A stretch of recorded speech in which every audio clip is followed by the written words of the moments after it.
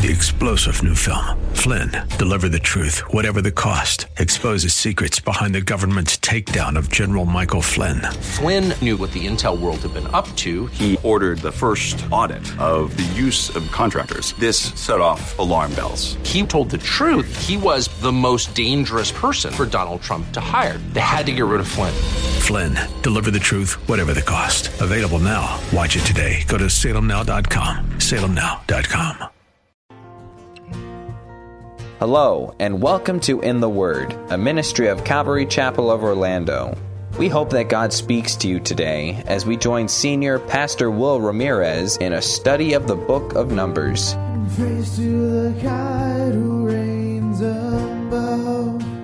God had been preparing the children of Israel to enter the land promised to their forefathers. They had wandered in the desert for 38 years. Now that a whole rebellious generation of Israelites had died, God was drawing them closer to himself in order that they would be blessed beyond what they could imagine. God had told Moses that Joshua would be taking his place to lead the nation. God had laid out more sacrifices for the children of Israel, that they would worship him on his terms. The Israelites were not to make their own rules and laws about how to worship God. God had implemented certain sacrifices to be offered on special feast days. Now we are looking at God commanding the Israelites to keep their vows and to not go back on their promises. We continue with this as we join Pastor Will in Numbers chapter 30, verse 1. Now, that's the idea that God's trying to communicate in Numbers 30. God gave these laws to govern an imperfect society to show that if you make a promise, you must keep it. Now, we still live in an imperfect society, right? So unfortunately, not every person we do business with has integrity, nor does every person who says they're a believer act like one. So while my life shouldn't make someone else think they should need a contract to hold me to my word, neither James or Jesus say we shouldn't do that with others. Somebody comes up and says, hey, I'll do this, for such and such amount of money, and this is exactly what I'll do. And I say, oh man, I don't need a binding contract for that. I think that's unwise. And in fact, I think Proverbs talks about in many places that that's an unwise thing to do. It's a bit foolish to not get an binding agreement on important financial or business matters. And when we think about it, some commitments we make in this life are so serious that they require vows before God and men. When God established marriage in the garden, Adam made a verbal commitment to Eve, and she agreed and accepted that commitment. And on that basis, the commentator of the book of Genesis says, God made them one flesh. Jesus, in his teaching on marriage, reiterates the importance of those vows. Clearly, Jesus wasn't saying you can't ever enter into a binding contract because that will be sinful. That's not what he's saying. What he's communicating is the same thing that Numbers 30 is trying to teach the people. You need to keep your promises if you make them. You need to keep your promises. And can I tell you something? Especially if you're a parent, don't make a promise to your kids and break it. That's one of the worst things you can do. Don't make them, but if you make one, you need to keep it. You need to keep it. If you make a promise to a person, it's one of the easiest ways to tarnish your witness is not to keep it. So if you're going to sign a contract or if you're going to enter into a binding agreement or make a promise, you need to keep it. All throughout the scriptures talks about binding commitments. So they're not negative in and of themselves. The point is we should be people of integrity. Paul talks about the binding relationship between a husband and wife all throughout 1 Corinthians 7 and never speaks of that in a negative way. So binding agreements are still necessary. In fact, I would dare say, especially in marriage, that if no vows or commitment for life have taken place, then it doesn't matter what a piece of paper or government office says, that couple's not married. If you haven't made a vow to commit yourselves for life, you're not married. It's common today in weddings to say that you will stay with each other for as both as you shall love. I'm here to tell you right now, they're not married. That's not marriage. That's something else. I don't know what it is, but it's not marriage. On the basis of a commitment for life is how in the scriptures God says he makes two people one. I mean, that's the consistent teaching of scripture. So there are things that we enter into that are very serious that we need to do that. You might be thinking, did we really need a whole chapter to deal with vows, Pastor Will? I mean, chapter 30 here, we just do those 2 verses, and that seems to cover everything. Well, under normal circumstances, that is all that we would need to say. But given the culture back then and how God had elevated women in Israeli society, some other situations needed to be addressed. Aside from ancient Egypt, most women back then did not have property rights, they couldn't sue in court, and they couldn't hold an occupation. In fact, the Greeks actually had a law, ancient Greece. People like to glorify ancient Greece. The Greeks actually had a law that no woman's name could ever be spoken in public. You've come a long way, ladies. Now in Israel, however, it was vastly different. A woman had inheritance rights. She could own property. She could bring legal action against her husband. She could bring every offering to the Lord that a man could. She had equal access to the Lord that a man had. So in light of that, how did promises to God or business deals with other people work in a marriage relationship or in a family relationship? Because God has called a husband to lead his family, special rules applied. And so we get to verse 3, and all the way through the end of the chapter, we deal with those special situations. So verse 3, we deal with a young lady who's still living at home. If a woman also vow a vow unto the Lord, and bind herself by a bond. In other words, she's placed herself in debt to the Lord with either her time, she's going to serve for a period of time, or the resources. She's going to give something to the Lord or offer a sacrifice to the Lord. If she were to do that, being in her father's house in her youth. So this is an unmarried gal who's not a grown woman yet. She's either young, very young, or a teenager or something of that sort. And verse 4, if her father hear her vow and her bond wherewith she has bound her soul, and her father shall hold his peace. If he doesn't take any action, and he says, oh, I'm cool with that. Well, then all her vows shall stand. And every bond wherewith she has bound her soul shall stand. She has to keep her word. But if her father overrules her in the day that he hears about it, then not any of her vows or of her bonds wherewith she has bound her soul shall stand. And the Lord shall forgive her. Literally, he will release her from that vow. It doesn't stand because her father disallowed her. Now, you might be saying, why would a father do that? I mean, she wants to serve the Lord or she wants to make an offering to God. Why would he say no? Well, the vow might be beyond his means to fulfill. What if you lived up in Dan, all the way up in the north, and your daughter's like, I'm going to serve God for 3 months. And you're like, sweetie, that's great, but could we change it to 3 days? We can't just leave our crops and everything for 3 months. There's more people involved here than just you. And so if he heard that, I wrote down here, it's sweet that a young lady wants to commit 75 bullocks to signal her absolute surrender to the Lord, but that would put the family in a debt they could never repay. Or the vow might be foolish. Maybe she would make a promise to God that she'd want to serve him her entire life, never getting married. But maybe she was 8 years old. And maybe her father in his wisdom and experience would know what her spiritual condition was better than her at that age. And he would say, sweetie, I don't think this is the right time to be making that type of commitment yet. How about you wait till you get older and, figure out what the Lord might be leading you to do then? And so he could disallow either of those vows, and then God wouldn't hold her to it. She would be pardoned and released from the vow, and it would be like she never made it. Now, next in verse 6, we addressed a married woman. Verse 6. And if she had at all a husband when she vowed, or uttered aught out of her lips, wherewith she bound her soul, and her husband heard it, and held his peace at her in the day that he heard it, well, then her vow shall stand, and her bonds wherewith she bound her soul shall stand as well. But if her husband disallowed her on the day that he heard it, then he shall make her vow which she has vowed, and that which she uttered with her lips, wherewith she bound her soul, of none effect, and the Lord shall forgive her. Verse 6. And if she had at all a husband when she vowed a vow, same thing as the young lady, made a promise to God, then it says, or uttered aught out of her lips. That's a bad translation. The phrase uttered aught is a phrase that means, or if she makes a rash promise to another person, or speaks out of her sphere to fulfill it. So now, not only is it promises made to God, but it's promises made to other people that are in mind. See, unlike the young lady, this ruling includes business or personal deals with others. The reason is because young people still living with their family couldn't make business or personal deals.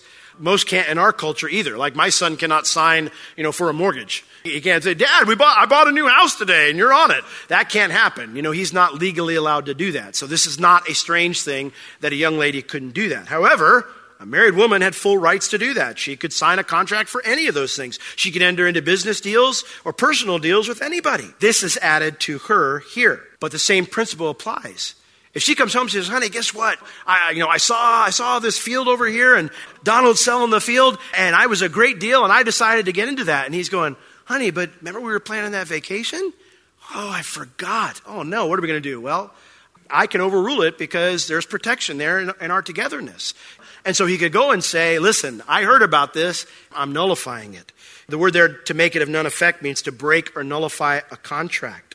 And so if that happens, then she's not held responsible. She doesn't have to keep it. But if he hears about it and he goes, oh, sounds like a good deal, well, then you're in it for the long haul, buddy. You need to honor that commitment no matter how much it costs you. What I think is interesting here is that the Lord specifically mentions if she makes a rash or foolish deal. I think the Lord does that for a reason. A husband was not to neuter his wife's ability to function in society. That's not what this is for. This rule should only come into play with an obviously bad deal. And men, those of you who are married today or thinking about getting married someday, you should never be overbearing in your leadership of your family. Can I tell you something? You need your wife's input. That's why God brought her into your life. You are only half the equation. You need your wife's input. And can I be frank? You got married. You didn't hire a sex slave and a babysitter.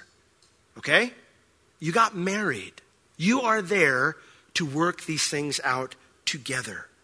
All major decisions should be made with input from husband and wife. And if you are denying her that input, or if you're not taking her input equally to the Lord as your own thoughts, you go against all Scripture in doing so, and God is not pleased, and may I dare say he will not hear your prayers. Because the Bible says in 1 Peter chapter 3, if you will not dwell with your wife with understanding, your prayers are cut off. You say that's heavy? Yes, that's what you get for being the leader. You have the heavy part. It lies on you to make sure you're doing that. That's your responsibility. Now, in the case where his wife's commitment put the family at risk, he could nullify that deal. And that is because the Lord holds not the wife, but the leader responsible for the financial, legal, and personal deals that affect the family. And that still applies today. These here, we look at these vows and stuff, and these laws for vows, those were meant to govern the civil society of Israel. These are not moral laws that apply for all time, so you can't do that with your wife today. Trust me, the U.S. government will not buy it, okay? You sign a deal, and if you didn't know about it and your wife did it and you're married, you're equally responsible. That's just how it goes. So you can't cite this law or this principle of Numbers because it doesn't apply to us as the church, as Christians. We don't have our own country. We don't have our own civil laws that govern our society from a scriptural standpoint. This was for Israel. However, you do have the responsibility to lead your family. And that means you cannot and you must not abdicate a knowledge of your family's finances, your family's legal deals, or the personal commitments that your family makes. You cannot abdicate knowledge of that to your wife. If she's better keeping the books, fine, that's great. Not everybody's the same. Some people are good with money. Some people should never have it. Some people are better keeping track of it, and some people are not. And that's not a male-female thing. I have found couples where the guy's really good at keeping the money, and I've found couples where he can't do anything of the sort, and so the gal needs to do it.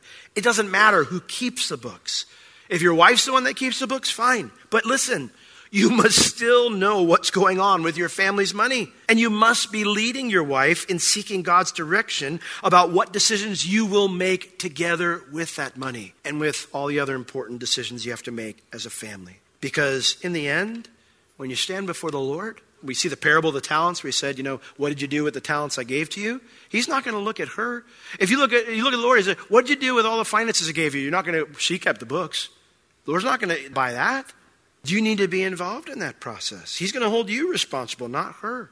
It's your job to protect your family. It's not your job to cede that responsibility. So you must be engaged, okay?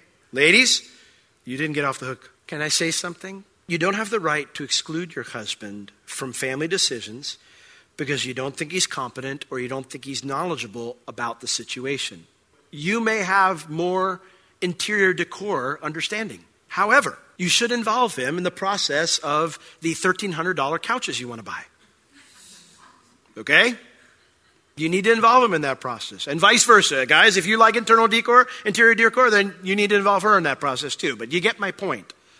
I recognize that some of us are a little slow. However, you need us just like we need you. You need our input just like we need yours. We are in this together. Anytime you leave your spouse out, your husband out, you are leaving the protective umbrella of God's word to trust in your own understanding. And can I say that unless you think you're smarter than God, which means you have other problems, you need to involve your husband in those things because he tells you to. What about a single woman who's not living with her family? She's not married, she's not living with her family. Well, verse 9. But every vow of a widow and of her that is divorced, wherewith they have bound their souls, it shall stand against her. She's got to keep it. Now, you might be saying, wait a second, Pastor Will, what about an adult single woman who's never been married, or she's not widowed, not divorced, she's just living on her own? Well, there was no such thing in that day. It's just how it was, ladies. It wasn't considered safe. A woman would never do that. She would never live on her own. She would either live with her family still. She would just never be a single unmarried woman who had never been married would never live on her own back then. You would never find it. It was considered entirely unsafe. It would just never happen. So that's why it's not addressed. I realize we have situations like that today, and yet I think the same principle stands, is that you need to be a person of integrity because God's going to hold you responsible. And I think that's how it would have been back then. Now, a widow usually remained in her husband's property with her children and other extended family. A divorced woman almost always moved back in with her family. But either way, she was responsible to keep all of her promises, foolish or not, just like any other person. She no longer had the protection of her husband's thoughts in that area, which is a huge blessing of marriage. It's funny because, the Bible talks about how in 1 Peter 3, the same passage, it says that we're heirs together of the grace of life. That's a really King James way of just simply saying this. You help each other on your way to heaven. That's what that means. You help each other on your way to heaven. So God brought you two together because you're going to accomplish more for him, get closer to him through being together than you would be if you were apart. But for whatever reason, we see the flaws in that other person and we think, well, they're holding us back. It is a tremendous protection and privilege to have different perspective. I am convinced, as much as I love my children, if I was raising them by myself, they would not love me as much as they do now. I am so grateful for the input that my wife gives to me. And I believe she's grateful for the input I give to her. It's important for us to understand that as we're in our marriage relationship. What about promises that were made when she was married? Well, the normal rules apply. Verse 10. And if she vowed in her husband's house or bound her soul by a bond with an oath, and her husband heard of it and held her peace at her and disallowed her not, then all her vows shall stand, and every bond wherewith she bound her soul shall stand. But if her husband had utterly made them void on the day he heard them, and whatsoever proceeded out of her lips concerning her vows or concerning the bond of her soul shall not stand. Her husband has made them void. He nullified them, and the Lord shall forgive her, or literally release her from her commitment. So in other words, if she made a promise and her husband heard about it, and he said, no, I think that's great, let's do it. And then he dies, even if it's a burden for her to keep it, she has to keep it. She has to keep that vow. On the other hand, if she made a promise, and with his dying words, he's like, no, I disallow it when he hears about it, well, then she's off the hook. I'm exaggerating, but the idea is the same rules apply. Why would that be important? Well, she couldn't get out of any commitments her and her husband made just because her husband died. If he allowed that commitment while he lived, then she must keep it after he's gone. And what's the point? A promise is a promise to God, and he expects us to keep them. He sums that up in verses 13 through 16. Every vow, so that's to the Lord, and every binding oath, that's to another person, to afflict the soul. The word afflict the soul, I know it sounds so horrible, to afflict your soul. I just made a promise to meet you on Friday night. No, the affliction, it doesn't mean affliction. The word means to put in a confining situation. In other words, you don't have wiggle room with it. You made a commitment, now you got to steer that course. That's what it means there. So every promise to God and every promise made to someone else that puts you on a road, it says her husband may establish it or her husband may make it void. But if her husband altogether hold his peace at her from day to day, well, then he establishes all of her vows or all of her bonds which are upon her. He confirms them because he held his peace at her in the day that he heard it. But if he shall anyways make them void after that he heard them, then he shall bear her iniquity. In other words, it's interesting, if he hears about it and she was entering into a good deal that was good for the family and he's just being a jerk, the Lord's going to hold him responsible for pulling rank. I hear men at times, let's say, well, I'm the leader of this household. You've probably already crossed a line if you're uttering those words. because you're pulling rank in a way you should never have to. You're pulling rank because your conduct is not causing her to want to follow you. And that's not good. We should conduct our lives in such a way as leaders in our families, men, that we are being sensitive to our wives. We are having good conversations and discussions together as we're trying to come to a decision together in such a way that even if they disagree with us, eventually they say, well, let's try it your way because they trust us and they know we have their best intent at mind. I could tell you, guys, if you're struggling in your marriage with these things right now, most of the folks that land in my office because they have these problems, most of the time, the woman's not asking much.